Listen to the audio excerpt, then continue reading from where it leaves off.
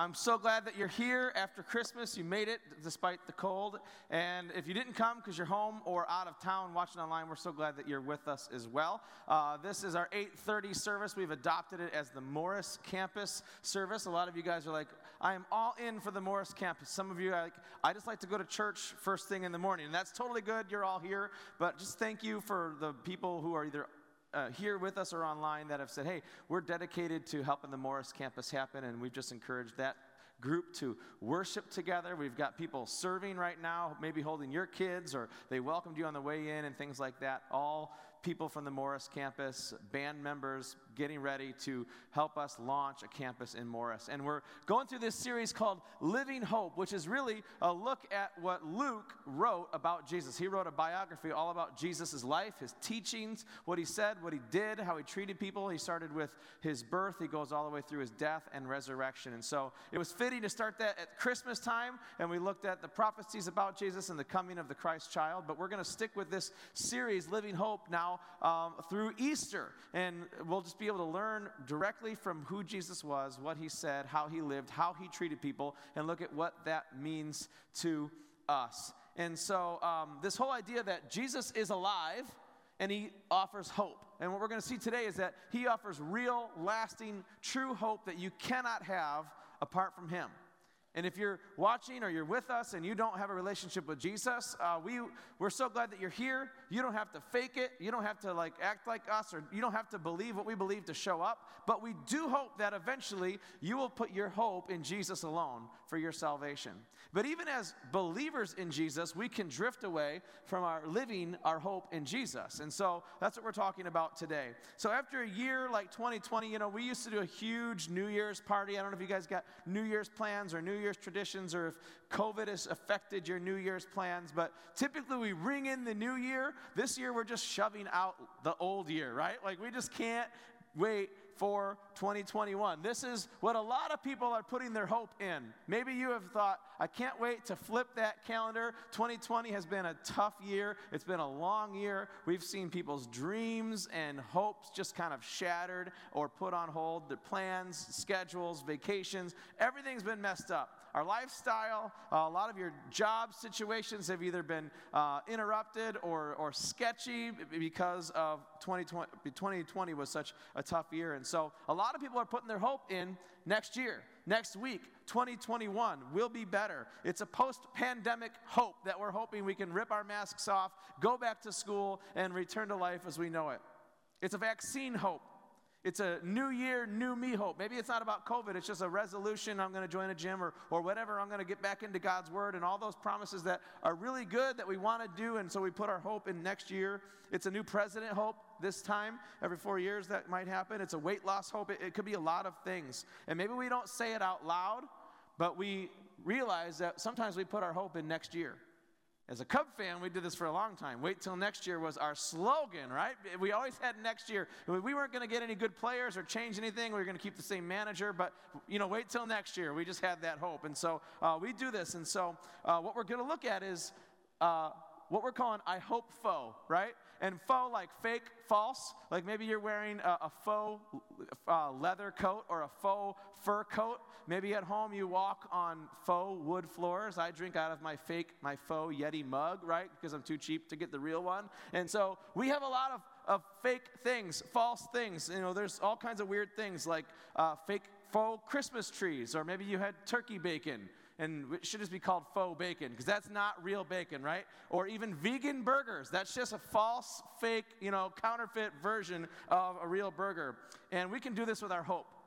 We can do this as Christians or as people who don't have a relationship with Jesus. We can put our hope in false things. We can have a fake, false, faux hope. And so if you've got a Bible, open up to Luke chapter 3.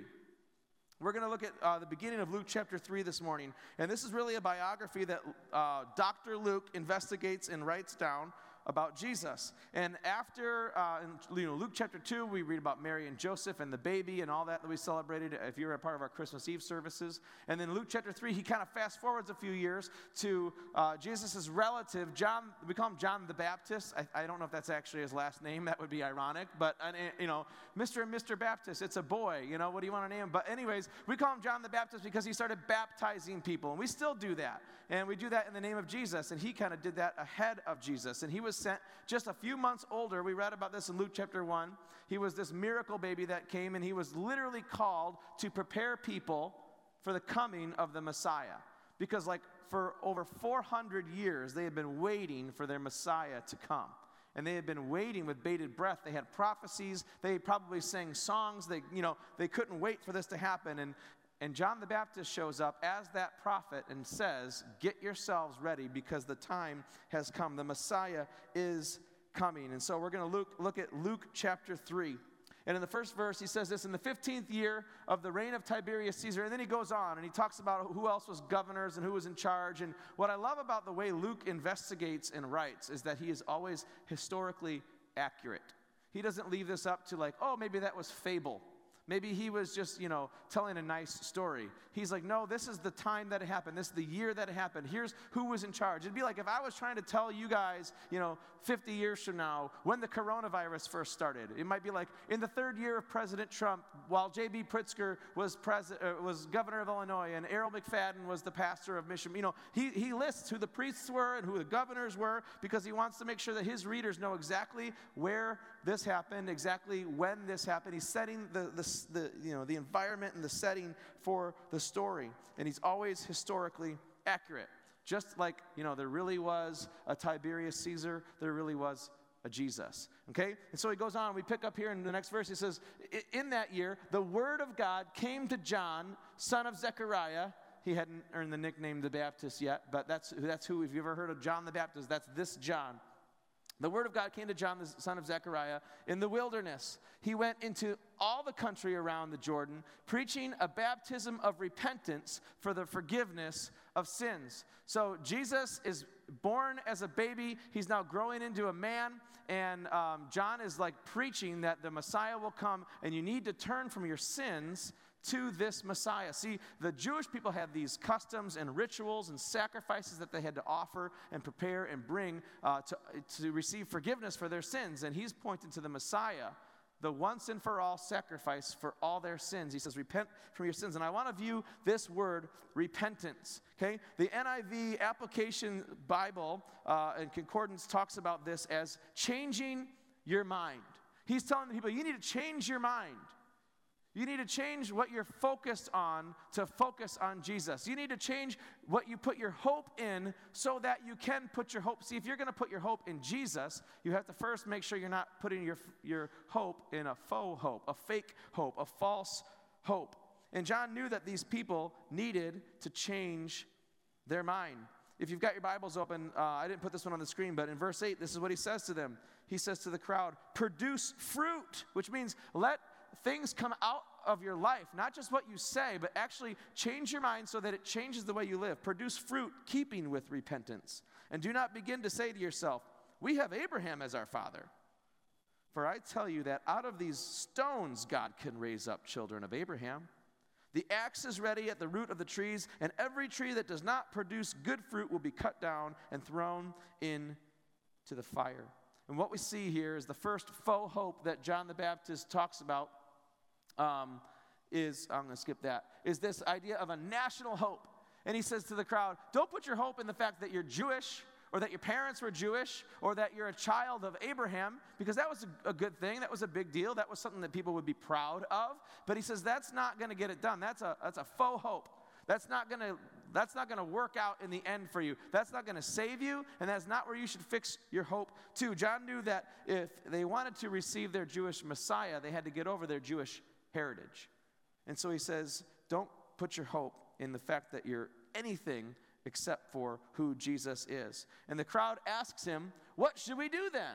Okay? If we're going to change our mind, what should we do? And John answers the crowd. And this is really interesting. His answer, how can we change our mind? How can we repent? How can we, get rid of fake hope? And his answer is, anyone who has 2 shirts should share with the one who has none, and anyone who has food should do the same.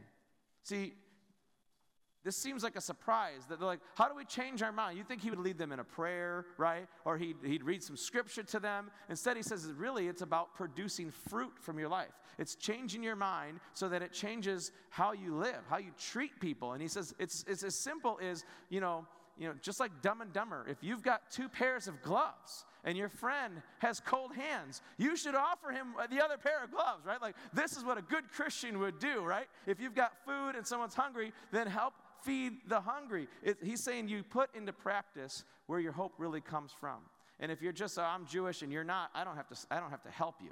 But if you say, my hope is in Jesus, a living hope that changes my heart and comes out of my life, I will live differently. He's addressing this idea of national hope, nationalistic, that just because you're a child of Israel doesn't save you and is not something that you should put your hope in. Sometimes we might do this as Americans, or whatever family heritage you came from, or like we get all excited about who we are or where we've come from or who we're attached to, and we can accidentally put our hope in something fake. When Jesus comes on in the next couple chapters and he starts teaching, he teaches the same idea that the closer you get to God, the more generous you are with your lifestyle, with your resources, with all that you have. The closer you get to God, you move from holding on to resources to using your resources to be a blessing, from focusing on protecting your money and your stuff to providing for others with your money. This is kind of a theme of the Gospels that Jesus brings, and John the Baptist says it right away.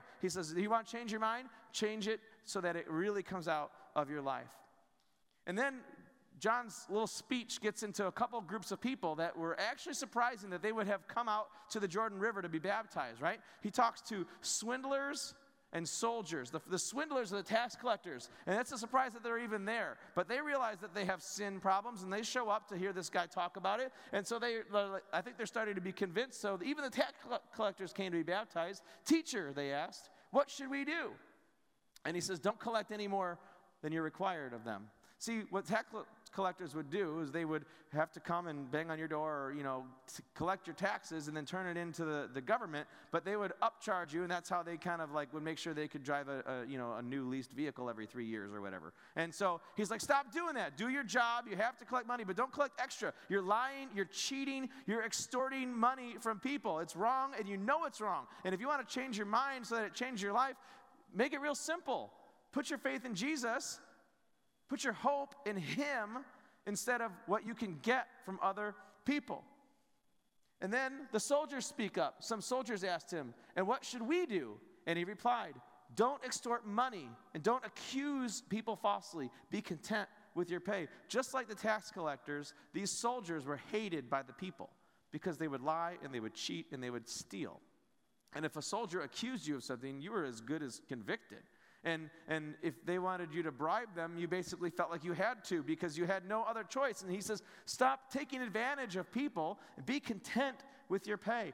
Put your faith in Jesus as your provider rather than yourself and what you can get for yourself or from other people. See, John is introducing us to a second faux hope, financial hope. And this is one that as Americans, maybe we don't feel all that privileged and prideful about being American, but a lot of times we put our hope in our finances.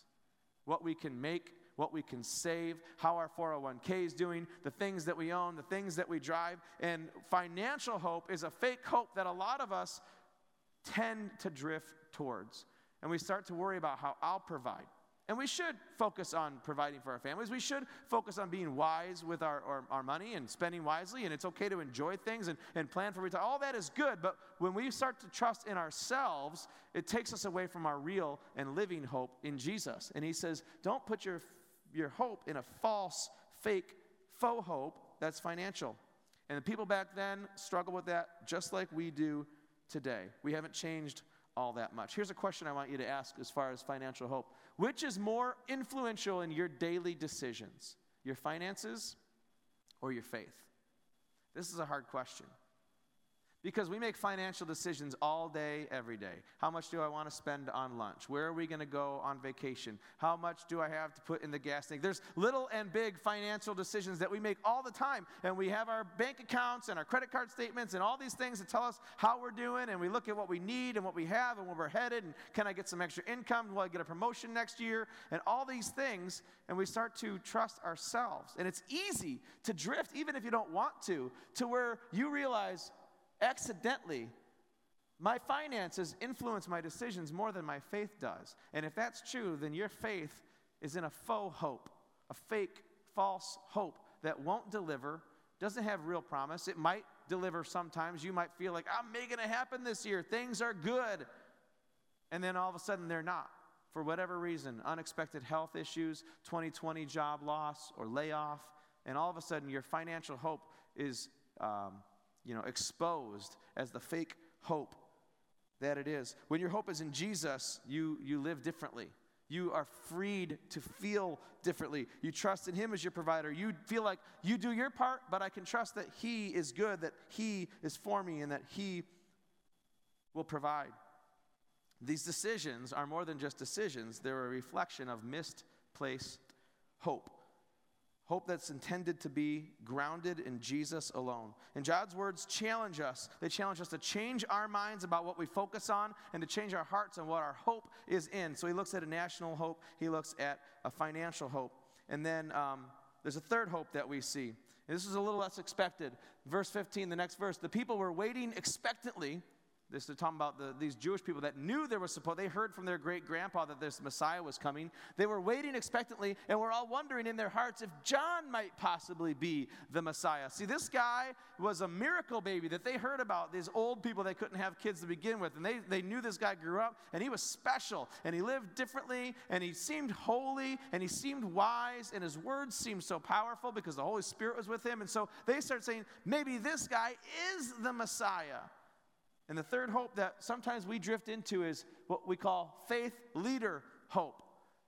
And you'll see what John says, like, no, don't worship me. He points them towards Jesus. But we do this sometimes accidentally. Maybe the way that you put your faith in Jesus was because of an influential person in your life. A small group leader, a pastor, a parent, a friend, someone that you looked up to, that you've learned from. And so we put so much stock in their lifestyle and in their faith and in who they are. And then when they disappoint us, it tears apart our faith because it's a fake hope. A lot of people, I was a youth pastor for a long time, and I grew up, I loved youth group, which is probably why I wanted to be a youth pastor. And I've seen teenagers who attach their hope to the youth pastor. And if that guy fails or dies or leaves the church for any reason, good or bad, it drastically affects their faith. Maybe it's because they're young and they're teenagers and they're, so open to be influenced. But if we have to help people attach their faith to Jesus alone and not to our actions, our words, our beliefs. And we have to make sure that our hope is not in some faith leader, not a holy person, not a great pastor, not an amazing, wise friend, that we put our hope in Jesus alone. And so he says, don't worship me. Here's what John says. The next verse, John answers them all. I baptize you with water. See, they were going to the Jordan River, and he says, do you repent? Are you trying to change your mind? Are you repenting that you are a sinner? And he baptizes them in water as a symbol that they want to change. But one who is more powerful than I will come, the straps of whose sandals I am not worthy to untie. Now, this is an interesting phrase because if you were wealthy, you might have servants or even slaves. And when you walked in with your dirty, nasty feet, they would stoop down and untie your sandals for you. And if you were on a trip, they might carry your sandals for you. And it was like a lowly servant or slave job. And what John is saying is, I'm not even worthy to be his servant. That's how holy this guy is. Don't worship me. I am just the messenger. I am not the Messiah. And he says, he will baptize you with the Holy Spirit and with fire. It's not just a symbol. He will literally save you from your sins. He will put his Spirit upon you. He will change your life for eternity. Don't worship me. And he goes on. And he says, Jesus' winnowing fork is in his hand to clear the threshing floor and to gather the wheat into his barn. But he will burn up the chaff with unquenchable fire. Now, this made sense to them because they dealt with wheat, and most of you guys are gluten-free, and if you say that word, your tongue will swell up. But They knew what he was talking about, that they would go through with these tools and sift out the good stuff from the bad stuff, and they would burn the chaff. They would burn the garbage. And he says, he's coming, and he wants to save people from their sins. He's coming as the Savior, and then he will come again as the judger of all things, that we will all stand before God, and he will look at who has accepted his Son and who hasn't. And the ones who know Jesus will be exalted to heaven, and the others will be swept away like the chaff that gets thrown in unquenchable fire. And then it says this in verse 18, and with many other words, John exhorted the people and proclaimed the good news to them. This idea of good news is the good news of Jesus Christ, that he came to live a life as a man so that we could know him and be known by him, that he died an innocent death to pay the price for our sins, and he was resurrected from the dead to show that he was more powerful than death or sin or hell, and that he offers forgiveness and eternal life to all who believe. And we don't know what else John says to the crowd, but he's preaching to them this good news of who Jesus is. And they're saying, yes, we want to follow that guy. And eventually Jesus walks by and he's like, there he is. Stop listening to me and follow the real thing. Stop eating turkey bacon and get yourself some juicy, extra thick cut pork bacon, okay? There he goes. He's the real deal. John the Baptist is teaching us very clearly that our hope should be in Jesus alone and nothing else. It's not Jesus and my job. It's not Jesus and my national heritage. It's not Jesus and my youth pastor or my small group leader. It's not Jesus and anything else. It's Jesus alone. Which brings us back to 2021. We're ending a year where people's lives have been turned upside down. People have used the word hopeless probably more often than most years. And we're just hoping and praying that 2021 starts to get better. But in Jesus, you can have hope regardless of what year it is, regardless of who's president, regardless of what's going on with your finances or in your family or anything else in our country, because our hope is not in next year. Our hope is not in a job promotion. Our hope is not in some really wise friend or great leader. Our hope is in Jesus alone, who never fails. It's lasting hope. That's why we say living hope. He raised from the dead. He lives in heaven. He is our hope. But then he wants us to live out hope, to live hopefully, to live a life that's full of hope that people can't possibly know without knowing Jesus. And John says, I want you to change your minds. I want you to repent of what you've put your hope in so that you can turn and shift your hope to the real thing. You know the phrase, don't get your hopes up, right? People say that because they're like, they know that if you get your hopes up, you will be disappointed. And I feel like John the Baptist to the crowd is saying, don't get your hopes up unless it's in Jesus. No matter who you are, who you think you are, who you came from, what you got, what you don't got, what you earn, where you live, who you go to school with, what church you go to, who your priest is, don't get your hopes up because they will surely be disappointing in the end. And he points the crowd to Jesus and he says, put your hope only in Jesus. So here's my question as we wrap up. What do you tend to put your hope in instead of Jesus? And maybe you're a believer in Jesus. You're like, no, my hope is in Jesus. But, we have seasons in our lives. We have ups and downs, good days and bad days, long, droughtful seasons sometimes. And what is it for you that when you're honest, you're like, this is what I kind of swing towards. This is what I can even accidentally put my hope in. Maybe it's your job or your financial situation, your ability to close the deal or make the sale. Maybe it's some other ability that you possess or your popularity in your friend group. Maybe it's your health or your future or your kids' future for a lot of us. Maybe it's your dating life or your marriage or some relationship. Maybe it's weight loss or income gain, new friends, old habits. It could be your church, your small group leader, or a pastor. We tend to drift towards a lot of other things that we can accidentally put our hope in. What is it for you? And what if that thing doesn't go so well in 2021? How will that affect you? How will that affect you emotionally, mentally, spiritually?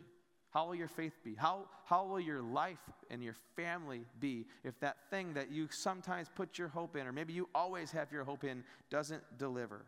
When you put your faith in Jesus and Jesus alone, you put your hope in him as well.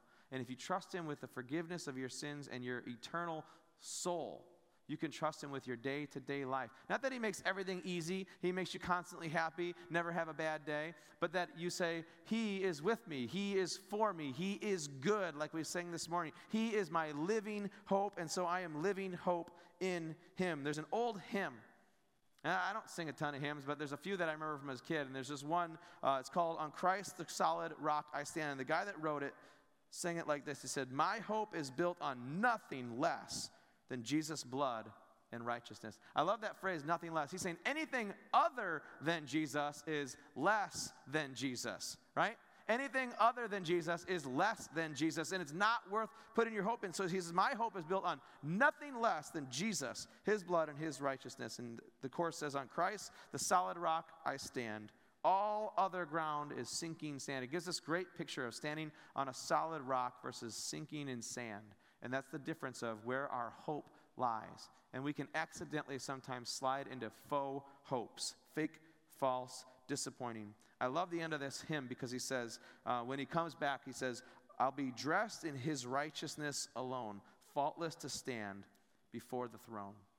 He says, when God calls me home and I stand before my Maker, it's not going to be anything else that I put my hope in except for Jesus' righteousness. I'll be dressed in that. And I will stand before Jesus faultless because of who Jesus is and what he's done. I remember my very first weekend at college. I go, and the new students had to come like extra early for orientation and all. So it's a bunch of people who had never been there before, and then a few like upperclassmen who were either important or volunteering or running a club or something like that. And I knew one guy from my church that actually went to this college. His name was Justin. So he was there early helping out like the young guys like me. And so he was doing his thing, and I was meeting my people on my floor, and then we were hanging out one night because he's my only friend at school. It's my very first night. And so he introduces me to this other guy that's a couple years older. His name's Dave.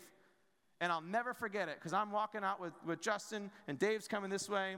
And Justin's like, hey, here's Dave. This is Eric. I wanted you guys to meet. And Dave just kind of looks at me, and he looks at Justin, and he says, well, any friend of Justin's a friend of mine. And you've heard people say that, but this guy meant it. Like, he called me that night. We had like old phones attached to the walls in each dorm room. And I ended up playing on the volleyball team. And I'd never played volleyball before, but I thought it was a cool sport. Dave talked me into it.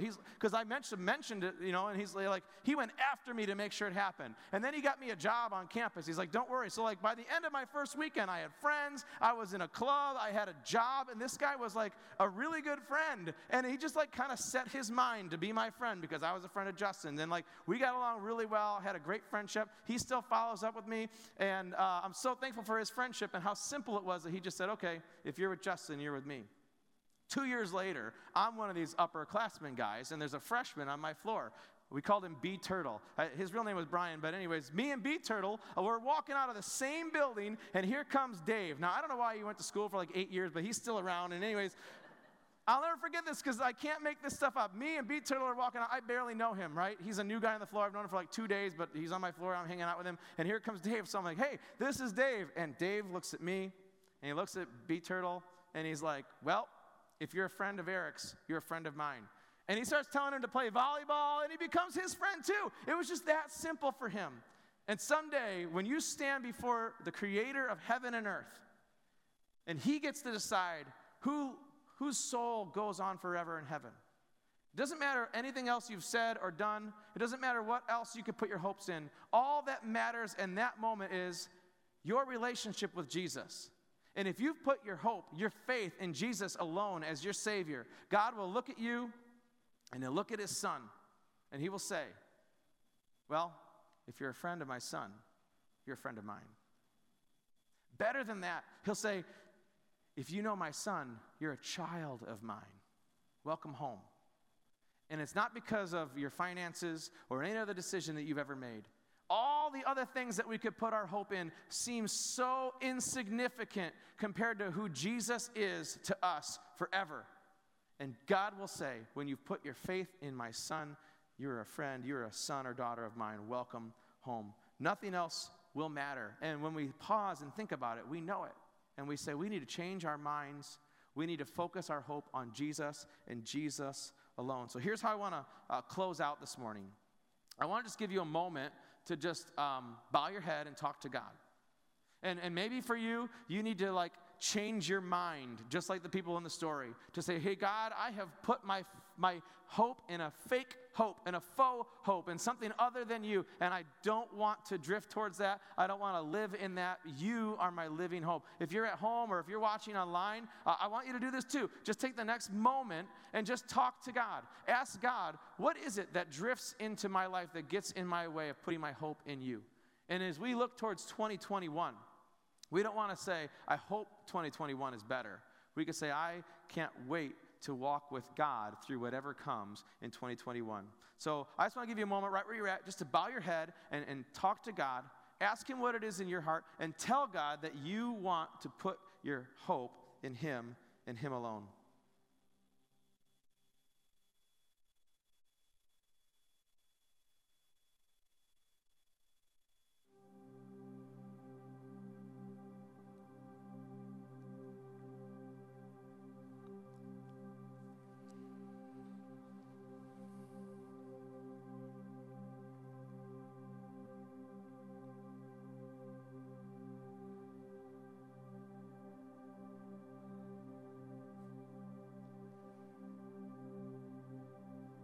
As we head into a new year, let it be a year where our hope is fixed on Jesus Christ and nothing else. The Apostle Paul says it like this in Colossians 3. Since then, you have been raised with Christ. Set your hearts on things above where Christ is, and he is seated at the right hand of God. Set your minds on things above, not on earthly things. We slip into focusing on earthly things, but we can set our minds and our hearts on things above and live in hope because of who Jesus is. Would you stand and we'll pray together before we head out? God, I thank you for whatever it is that you're whispering to hearts in this room and even at people's homes. I pray, Holy Spirit, that you would speak loud and clear to our hearts. If there's anything that we need to change our minds to shift from, if there's any faux hopes that we've been focusing on, I pray that you would help us to let go of that and put our hope only in you. That we would say nothing else, anything other than you is less than you. Help us to set our minds on things above, on heavenly things where you are. We thank you, Jesus, for who you are, for what you've done, that you offered yourself to pay for our sin, and then we put our faith in you, we put our hope in you, we receive eternal life. I pray for anyone right now who's never made that decision, that they've never trusted you as their Savior. Holy Spirit, that you would knock on the door of their heart, that you would help them to understand that they can come home. Nothing else matters except for their relationship with you. Make that real in their hearts this morning. God, for the rest of us who have known you for however long, I pray that we will go into this new year not hoping in anything else, but living hope in Jesus Christ. And we thank you for that in Jesus' name. Amen.